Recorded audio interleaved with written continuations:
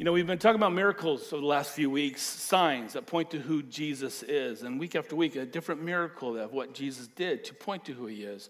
But it's funny, when it comes to miracles, why is it that today we're not seeing miracles of God like they did back in the good old days? You know, why are we not seeing those kind of things happening more? Because it's not that they're not happening these days, but I think more often than not, we miss out on seeing them. Mostly because we're just not looking. We're not looking.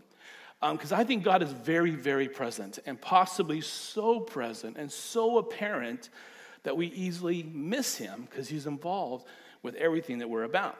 So to do something spectacular, we say, God, do something wild, do something big so I can know that you exist.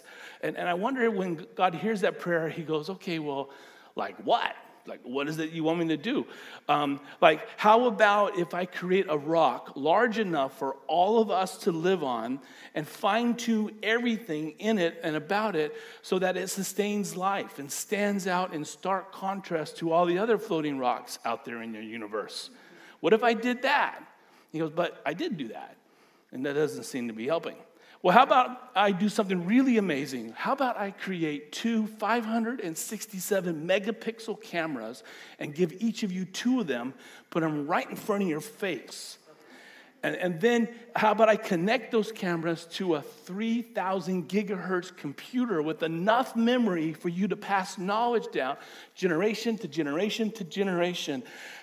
But I already did that. And that doesn't seem to be pointing people to me. Well, how about this little trick? How about by the time I finish the sentence that I'm about to say, 50,000 cells in your body are going to die and be replaced with new ones before I even finish the sentence that I started talking about 50,000 cells, with no conscious effort on your part. Yeah, but that's not a real miracle, right? That's just called exfoliation. So how about something really spectacular? How about a genuine, miraculous healing that would just prove that God exists? See, I don't know what God would say to that, because when you think about it, thanks to that 3,000 gigahertz computer brain that we all carry around, we've been equipped to miraculously heal most diseases ourselves. God created a species of humanity, but not just a species of humanity, a species of self-healers. In fact, if people 2,000 years ago went to go visit Nathan Harris at work, they would think he's a god, right? I'm trying to get people to vote for you, Nathan.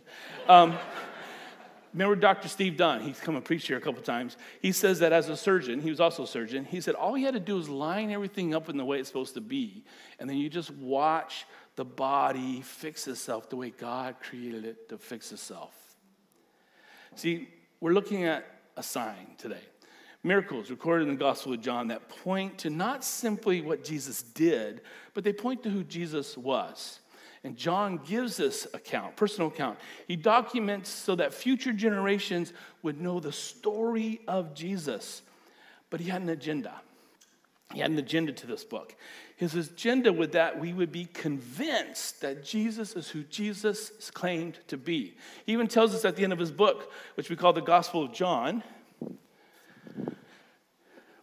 that he goes, I chose to write these things because I didn't cover everything that Jesus did, but I chose the ones that I covered in order that this would happen, in order that these are written that you may believe that Jesus is the Messiah, the Son of God, and that by believing you may have life in his name.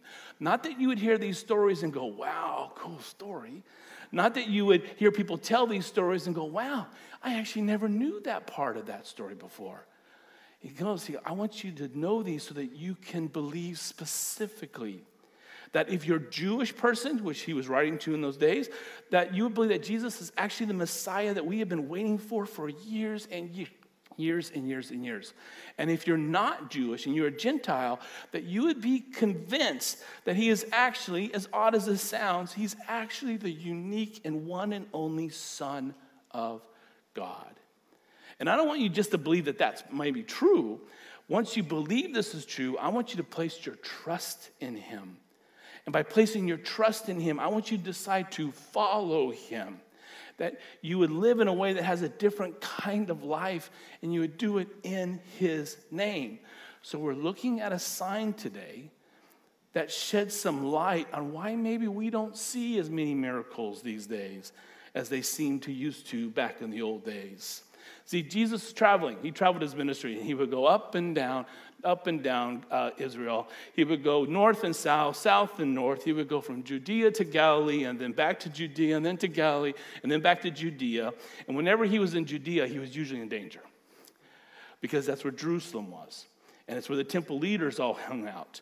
And they were already a little put out by John the Baptist. And then along comes this Jesus guy. They were put out because they contradicted or seemed to contradict much of what they believed. And they're stirring people up. They're getting people rocked up a little bit. And these religious leaders don't want their people rocked up. They don't want them stirred up, because if the people get stirred up, Rome gets rocked up. And if Rome gets stirred up, well, there's just trouble. There's just trouble. And we want to keep things smooth around here. So Jesus goes to Jerusalem. He dabbles. He does a few things. He stirs things up a bit. And then he goes back to Galilee, where he teaches and kind of takes a break for a while, takes a breather. And then he goes back to Jerusalem again. He kind of stirs things up again. So in this part of the story, what we're going to look at in the Gospel of John, he's back in the city of Jerusalem. And John is with him. And John writes this: as he went along, he saw a man blind from birth. His disciples asked him, "Rabbi, who sinned, this man or his parents, that he was born blind?" They probably went over to the rabbi and kind of whispered, said, Hey, Rabbi, see that gentleman over there begging? He's been begging for years. He's there all the time. We're just curious.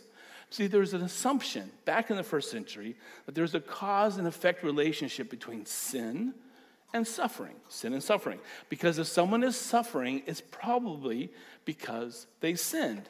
Now, in some sense, it's okay, because quite frankly, they're just getting what they deserve, right? Which actually adds a really interesting little dynamic when you read stories of people showing compassion to those who were suffering, as though, because they knew that they were suffering because of a sin in the past, yet they still stepped in and helped, even though that was going on. Now, we all know that sometimes our actions and our behavior results in suffering, right? We all know this. We also know that sometimes we suffer because of the actions of somebody else towards you. And when that's the case, it's usually obvious what's causing the suffering. But when it's not obvious, as Jesus is about to point out, there's no connection. So Jesus is about to shift their worldview by what he says next. And he says the answer to the question of was it him or was it his parents? And he says, well, actually, it was neither. Neither this man nor his parents sinned, said Jesus. You're thinking completely wrong about this, guys. And then he says something that creates a whole other new category for us to kind of wrestle with. He says, but this happened, this being the man being made born blind, this happened so that, and he starts leaning into this idea that suffering and pain can have a purpose. That pain and suffering can actually have a divine purpose. Perhaps pain and suffering, I don't know, maybe it's always had a divine purpose. Jesus' pain and suffering, it definitely had a divine, eternal purpose. This man's pain and suffering, it certainly had a divine purpose, as we're about to see. So maybe your pain, maybe your suffering, the issues you're dealing with, maybe it has a bigger purpose that God's actually in the middle of it as well. But then Jesus continues. Neither this man nor his parents sinned, said Jesus, but this happened so that the works of God might be displayed in him. In other words, sometimes God chooses to display his power on the platform or on the stage of our pain and of our suffering. It's not why it's there, but he uses it to show his glory in what's going on. I'm sure you've seen that before. I'm sure you've seen someone that in the midst of their pain and suffering, their response to their pain and suffering was so extraordinary that it actually caused your faith to grow. It caused your faith to deepen and get bigger. As a pastor, you see this a lot. Some of the most extraordinary effect that people's stories have had in my personal life following Jesus are not the people who lived wrinkle-free lives. They're not the people where they get great jobs and all their kids get scholarships and everybody lives to be 99 and a half years old and they die peacefully in their sleep. That's not impressive. What's impressive is a man or a woman or a child or a family or an individual that goes through extraordinary, difficult, hard, difficult times, and their faith is rock solid. It doesn't waver. It doesn't disappear. A man's body is being deteriorated by cancer, yet instead of giving up, he puts his life into the lives of his adult children and other young men in the church, leaving a legacy of Jesus-following, kingdom-engaging activists, saints for the kingdom. Or a woman who lives with excruciating pain, no cure, constantly in pain. Instead of giving up, she serves others with joy and a smile on her face all the time until she's no longer able to leave her home. And there she becomes a prayer warrior that moves heaven and earth for the sake of God's kingdom purpose. You've seen this. You all know people like this. So Jesus turns to his audience. They're focused on the blind man. They're kind of whispering to him like, hey, what did he do? What did he do to make this happen? And Jesus turns to the disciples and he says this: as long as it is day, we must do the works of him who sent me. Night is coming when no one can work. And the disciples are going, see, there you go. You're doing what you do again, Jesus, right? We're talking about one thing, and man, you just spin it over here and talk about something totally random. We have no idea what you're going on about. We were talking about a man that's blind, and now, what? What are you talking about? And Jesus goes on. He says, while I'm in the world, I am the light of the world. He's saying, look, guys, my identity, who I am, who I truly am, will never be more apparent than it is right now. The light of the world, me, the light of the world will never be brighter than it is right now while I am on planet Earth. Because when I leave, it'll get dark. It will be dark. So watch me right now. Learn from me and believe. And John, Matthew, take good notes. I don't know if he said that, but they must have been taking notes. And then it goes on. After saying this, he spit on the ground, made some mud with the saliva, and put it on the man's eyes. Before anyone could say, hey, don't do that. We don't do that so close to the temple, not on the sidewalks like that. He made some mud with some saliva, and he put it on the man's eyes. I wish we had more details. Really, but we don't. Did he ask him first? Hey, do you mind if I do this? Did he say, Peter, John, hold them down while I spare my spit on his eyes? What happened there? We don't have any more details than that. Jesus, he spits. Makes some mud in the dirt and just put it on the guy's eyes. And then he says something to him that we've all heard him tell other people throughout the story of the Bible. And he says something that actually he tells our whole generation today. He says to the man who was born blind, he says, go. Go, he told him, wash in the pool of Siloam, which means sent. So the man went and washed and came home seeing. He told him, walk away from me. Go, leave my presence.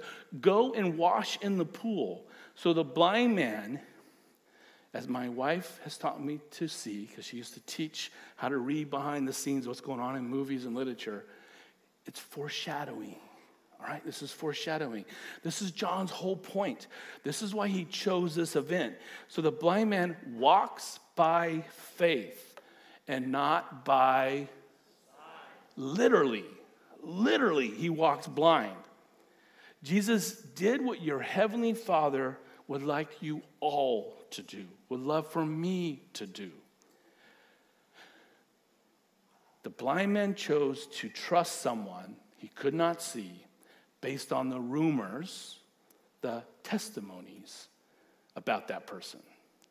See, at the end of John's gospel, he says, hey, blessed are you guys who saw all this stuff, but I'm telling you, double blessed are those who believe in me and have not seen.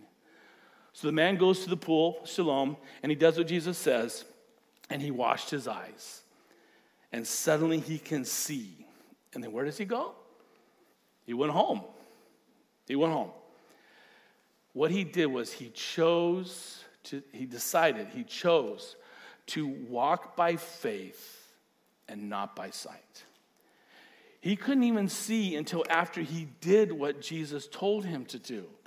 He couldn't get what he wanted until he did what Jesus said to do first, with no proof that it would actually work. Man, apply that to your marriage. Apply that to your children. Apply that to your money. Apply that to all the things that say, prove to me this will work and I'll do it. Apply faith to those big things and watch what might happen. So he went home, and when he goes home, his neighbors are out. They're out there in the yards. And his neighbors and those who had formerly seen him asked, isn't this the same man who used to sit and beg? Well, some claimed that he was, and others said, nah, he just looks like him. Surely that can't be the guy. He just looks like him. But he himself insisted, I'm the guy. I'm the man. And of course, they then followed up with some more questions like anybody would ask. And they said, well, then how? How are your eyes open, they asked. And he replied, the man they called Jesus made some mud and put it on my eyes. He told me to go into the pool of Siloam and wash. So I went and I washed, and then I could see. You know, you've heard of that man. We've all heard of that man. We've heard the rumors. Some of you said you've even seen him. Well, the man they called Jesus made some mud and put it on my eyes. I guess he didn't know where the mud came from, because he probably would have said that. It was probably better that he didn't know. So he told me to go to the pool of Siloam and wash it, and I did what he asked me to do, even though it made absolutely no sense at all. I washed, and then I could see. And now they're curious. Well, where is this man? They asked. I don't know, he said. I didn't see which way he went. Sherlock. Now, he didn't really say that. But when I read the scripture, I thought, that should be in there. But it's not actually very pastoral or theologically sound to be so creative with scripture. So this is actually what he said. He actually just said, I don't know. So they did what they were supposed to do at that point, based on the old covenant or the relationship between God and the nation of Israel. When someone was miraculously healed, or it seemed like someone was going to be able to come back into society after being healed of a disease, they were taken to the religious leaders, and they were to present themselves before the religious leaders. So we read, they brought to the Pharisee the man, They brought to the Pharisee the man who had been blind. And then all of a sudden the music to the soundtrack changes. Dun, dun, dun, dun, dun, dun, dun, dun, dun, dun. And he's watching, dun, dun, dun, dun, dun, dun, dun, and he comes to the Pharisees at that point. And the disciples are going, oh man, again? Jesus has gone and done it again. Because now the day on which Jesus made the mud and opened the eyes was the Sabbath. You think he would have known better, right? He just never learns. See, according to the tradition of the elders, according to the oral, not the written Torah, the oral, you weren't allowed to do certain things on the Sabbath. And one of the things you couldn't do is you couldn't mix. You couldn't knead, like kneading bread. And so he took the spit and the mud and he mixed it. He kneaded it together. He broke a Sabbath rule. And you weren't supposed to heal or do any kind of medicinal anything on the Sabbath unless it was to save a life. So he's in big, big trouble right now. He's before the Pharisees. Therefore, we continue the story. Therefore, the Pharisees who also asked him how he had received his sight, he goes, How did you receive your sight? He put mud on my eyes, the man replied, and I washed, and now I see. And now he's also in trouble because you can't wash on Sabbath either, so now everyone's in trouble. So it goes on. Some of the Pharisees said, this man is not from God. He does not keep the Sabbath. Silence. Well, how do you know that? Well, it's obvious.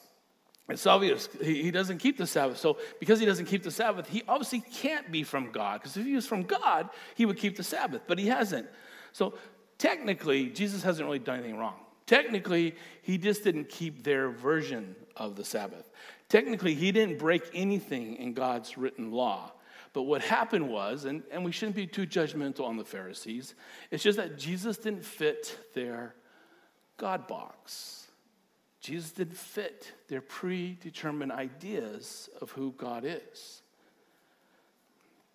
See, whether we recognize it or not. Sorry, come on the next slide, please. Most of us, even those who maybe you haven't decided you actually follow Jesus yet or believe in God yet, we all have a God box.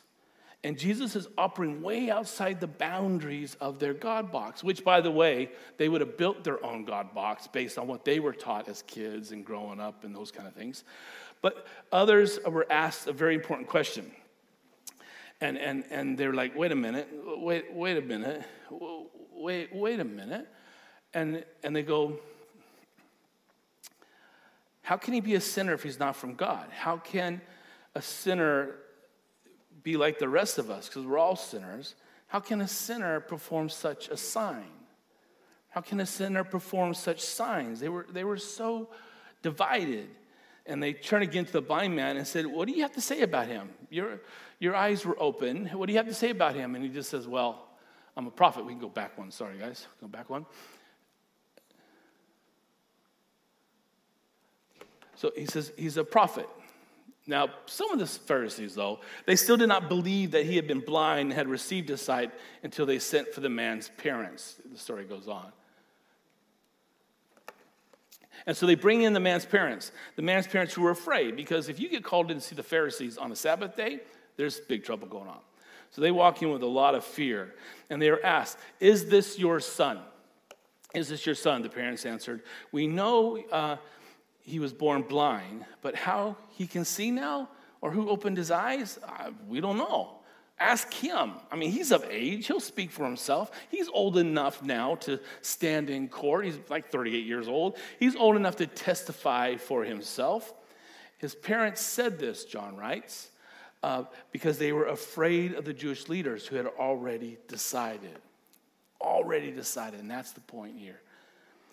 And here's where some of us are right now, who have already decided, already made up their minds that there's no room in my theology. There's no room in my worldview for what I'm seeing right now, for what I'm experiencing right now, for what is happening right before my very eyes. So they had already decided that anyone who acknowledged that Jesus was the Messiah would be put out of the synagogue, ostracized from the community, excommunicated from Judaism.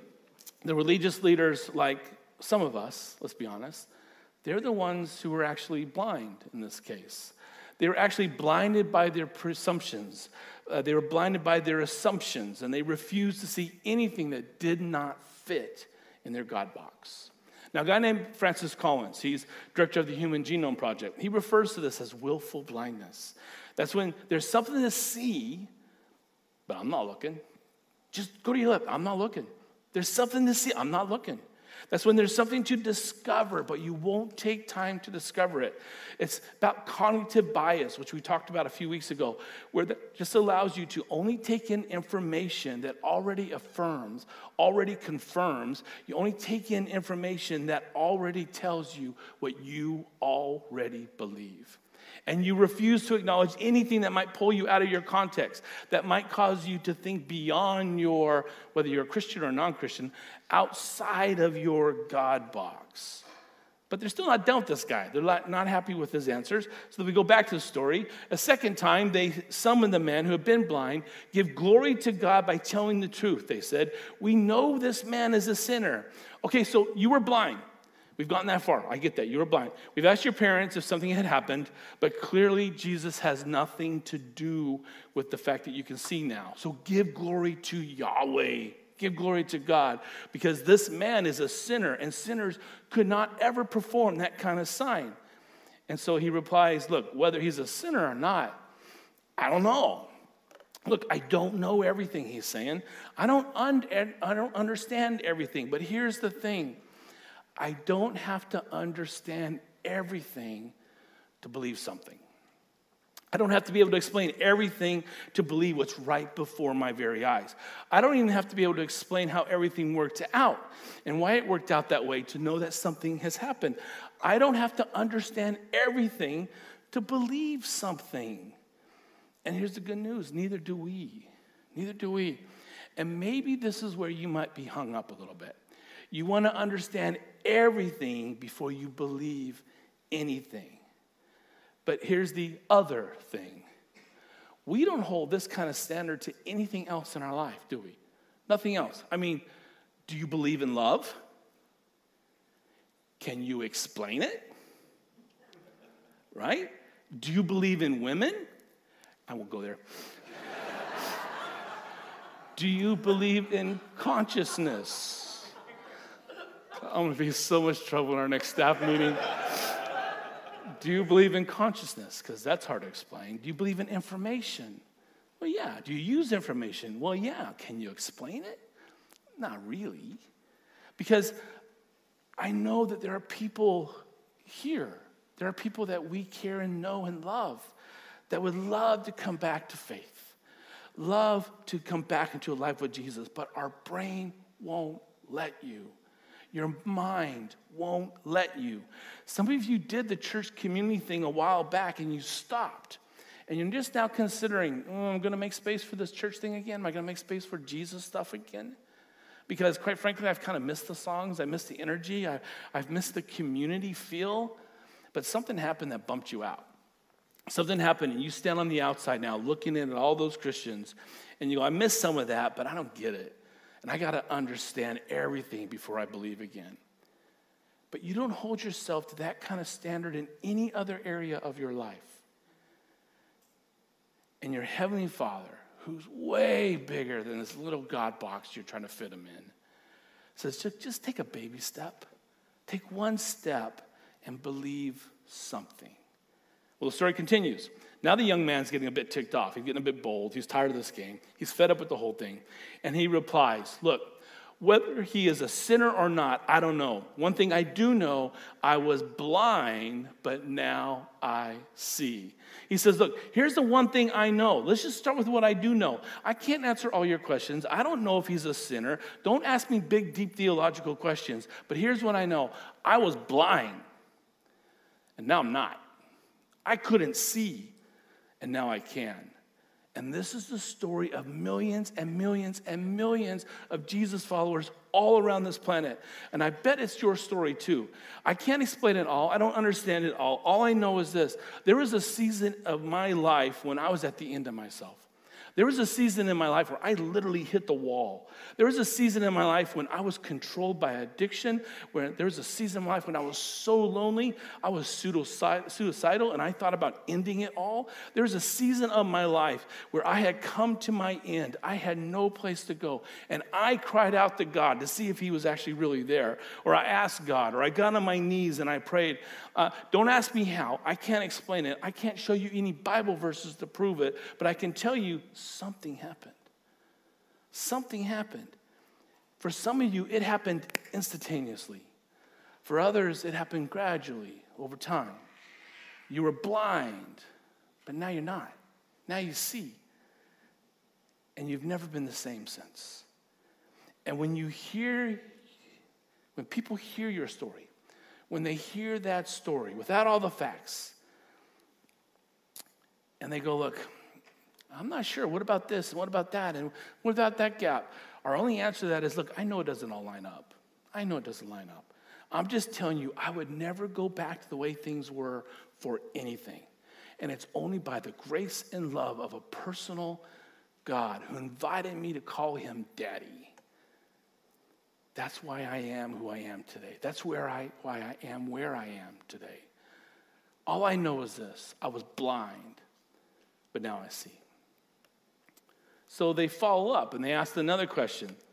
Well, what did he do to you? How? How did he open your eyes? They want more reasons to not believe. And now this guy is done. He's had it. And he answers them. He says, look, I've already told you and you did not listen. Why do you want to hear again? Do you want to become his disciples too? Boom, right there, right? All right? And they get angry. They hurl insults. They hurl insults at him and said, you are this fellow's disciple. We are disciples of Moses. We know that God spoke to Moses. But as for this fellow, we don't even know where he comes from. And now this guy, he's all up in their face, right? He's toe-to-toe with them right now. And he answers this. He says, now that is remarkable. You don't know where he comes from, yet he's opened my eyes. He goes, isn't it obvious? Come on, it's obvious where he comes from. Right before you, here's my eyes. I can see now. How much more evidence do you need to know that he came from God?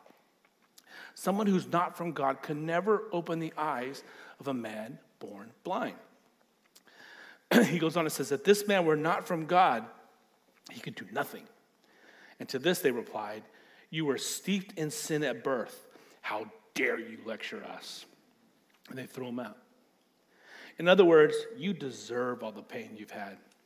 You deserve to be born blind. Your parents deserve to raise you and spend all that money with all that special resourcing and extra educational support. And now you embarrass them by becoming a beggar. You deserve exactly what you've got. It's called willful blindness. Willful blindness. Refusing to look. Refusing to see what can be done. They refuse to see what could be seen. They refuse to discover what could be discovered, being too afraid to turn around and peer beyond what they already know into the unknown of where God might actually be working. And let's be honest, when you do that, it doesn't look good for anybody. It's not flattering for you at all. And as Christians, as Jesus followers, we're not immune to this. Historically, we've messed up a lot. Historically, our resistance to science, our resistance to people who are not like us, our resistance to people who don't fit in the box of what we have always been taught is acceptable behavior to God. Doesn't our unwillingness to look beyond our God box make us a little bit like those Pharisees in the story? And what happens is that instead of expressing compassion, we express disdain and judgment and self-righteousness. That for different generations, there have been different groups of people that have met this when they've come to church, met a judgmental sense of spirit, met a place that was non-compassionate and judgmental, where they come in and hear us sing songs of mercy and grace. And because we couldn't figure out how they fit in our God box that we made like 10, 20 years ago, we've limited God. We've limited God to the God of your box. And what we have to do now, what this passage asks us to do now, is risk leaving outside of our spirituality. And what happens is we leave out so many people that God loves out of our community, out of our lives, out of the education that they can teach us and how to trust God in areas that we've never had to deal with before. And not only this, here's the worst thing, and I'm convinced of this. When you keep people out because they don't fit in your box, you ultimately miss out on God. See, we should be the most curious people on this planet, the most accommodating, the most accepting, the most loving, the most compassionate, the most patient, the most open-minded people in any room that we enter, because we know God is bigger than everything else. We should be the most excited people about creating a context and an environment and a relationship with people who are so far from God so they can move one more step towards God. That's what we should be celebrating, and that's how we should be living.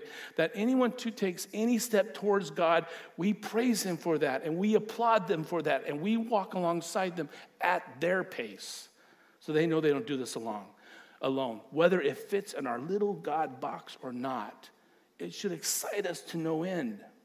Even if they don't get the words right, even if they don't know where the verse is, even if they don't get the theology right, even if they don't pray right, even if they don't pray at all. If not, we risk missing out on God. And we miss out on the miracles he is doing in the lives of everybody around us. Now, for those of us here that are not Christians, or maybe you're listening for whatever reason you stumbled on this thing online, and you haven't decided to follow Jesus yet, have you even looked? Have you looked? Are you afraid to look? Are you curious at all? Have you even looked lately? Or have you closed the door on the concept of God? Have you closed the door on the fact that Jesus may in fact be who Jesus said he is? The Son of God, the Messiah who's come to save you. See, now here's how the grace of God works. It's okay to be wrong. This is how the grace of God works. It's okay to be wrong about something. We're all wrong about a lot of things. Think about yourself 10 years ago, 20 years ago. Think about how you looked. Think about what you were wearing 20 years ago. That's embarrassing, right? We were wrong. 80s. Who grew up in the 80s? That was a whole decade of wrongness right there. That was just wrong. But think about what you thought back then, too. Remember when all the AIDS stuff came out? And you thought that if you used public toilet seats, you might get AIDS and stuff? How stupid. But that was all over in the 80s. It's embarrassing. But here's the truth of God. It's okay to be wrong. It's okay to not know. But it's not okay to not look if there is something to be seen. That's the truth that comes with the grace. John's entire message throughout his gospel is simply this. There is something you should see. We've been there. We saw it. And we're convinced that if you see this and you hear about this, you will know that Jesus is the Messiah, the Son of God, and that by believing you will have life, abundant life, new life, eternal life in his name. And the good news is this. You don't have to understand everything to believe something. Would you just consider to take a baby step in trusting that God's at work in your life and in trusting that God's at work in people's lives that you don't want anything to do with, and maybe look outside your God box? Let's pray. Father God, it's so wild that in 2023, we're still talking about what it means to accept others. We're still talking about what it means to not judge others to the point where we can't see you work in people's lives. I am sorry that we forgot that your Spirit, because your Son came and died and rose again and sent your Spirit, that your Spirit goes ahead of us to prepare the hearts and minds of people to know Jesus. And our only job is to partner with you, to live a life that looks like you and to talk about why we love you. God, I'm sorry that we've limited ourselves to a little box. And I ask in Jesus' name that we would just smash that box and recycle it. And that we would live a big, wide open view of a big, wide open world that sees you loving everybody. We don't have to understand everything about why people live the way they live. But we do need to know one little something. And that is you came to die for everybody. You came to love everybody. You came to invite everybody into your kingdom for all of eternity. Help us be people that invite people to that. In Jesus' name. Amen.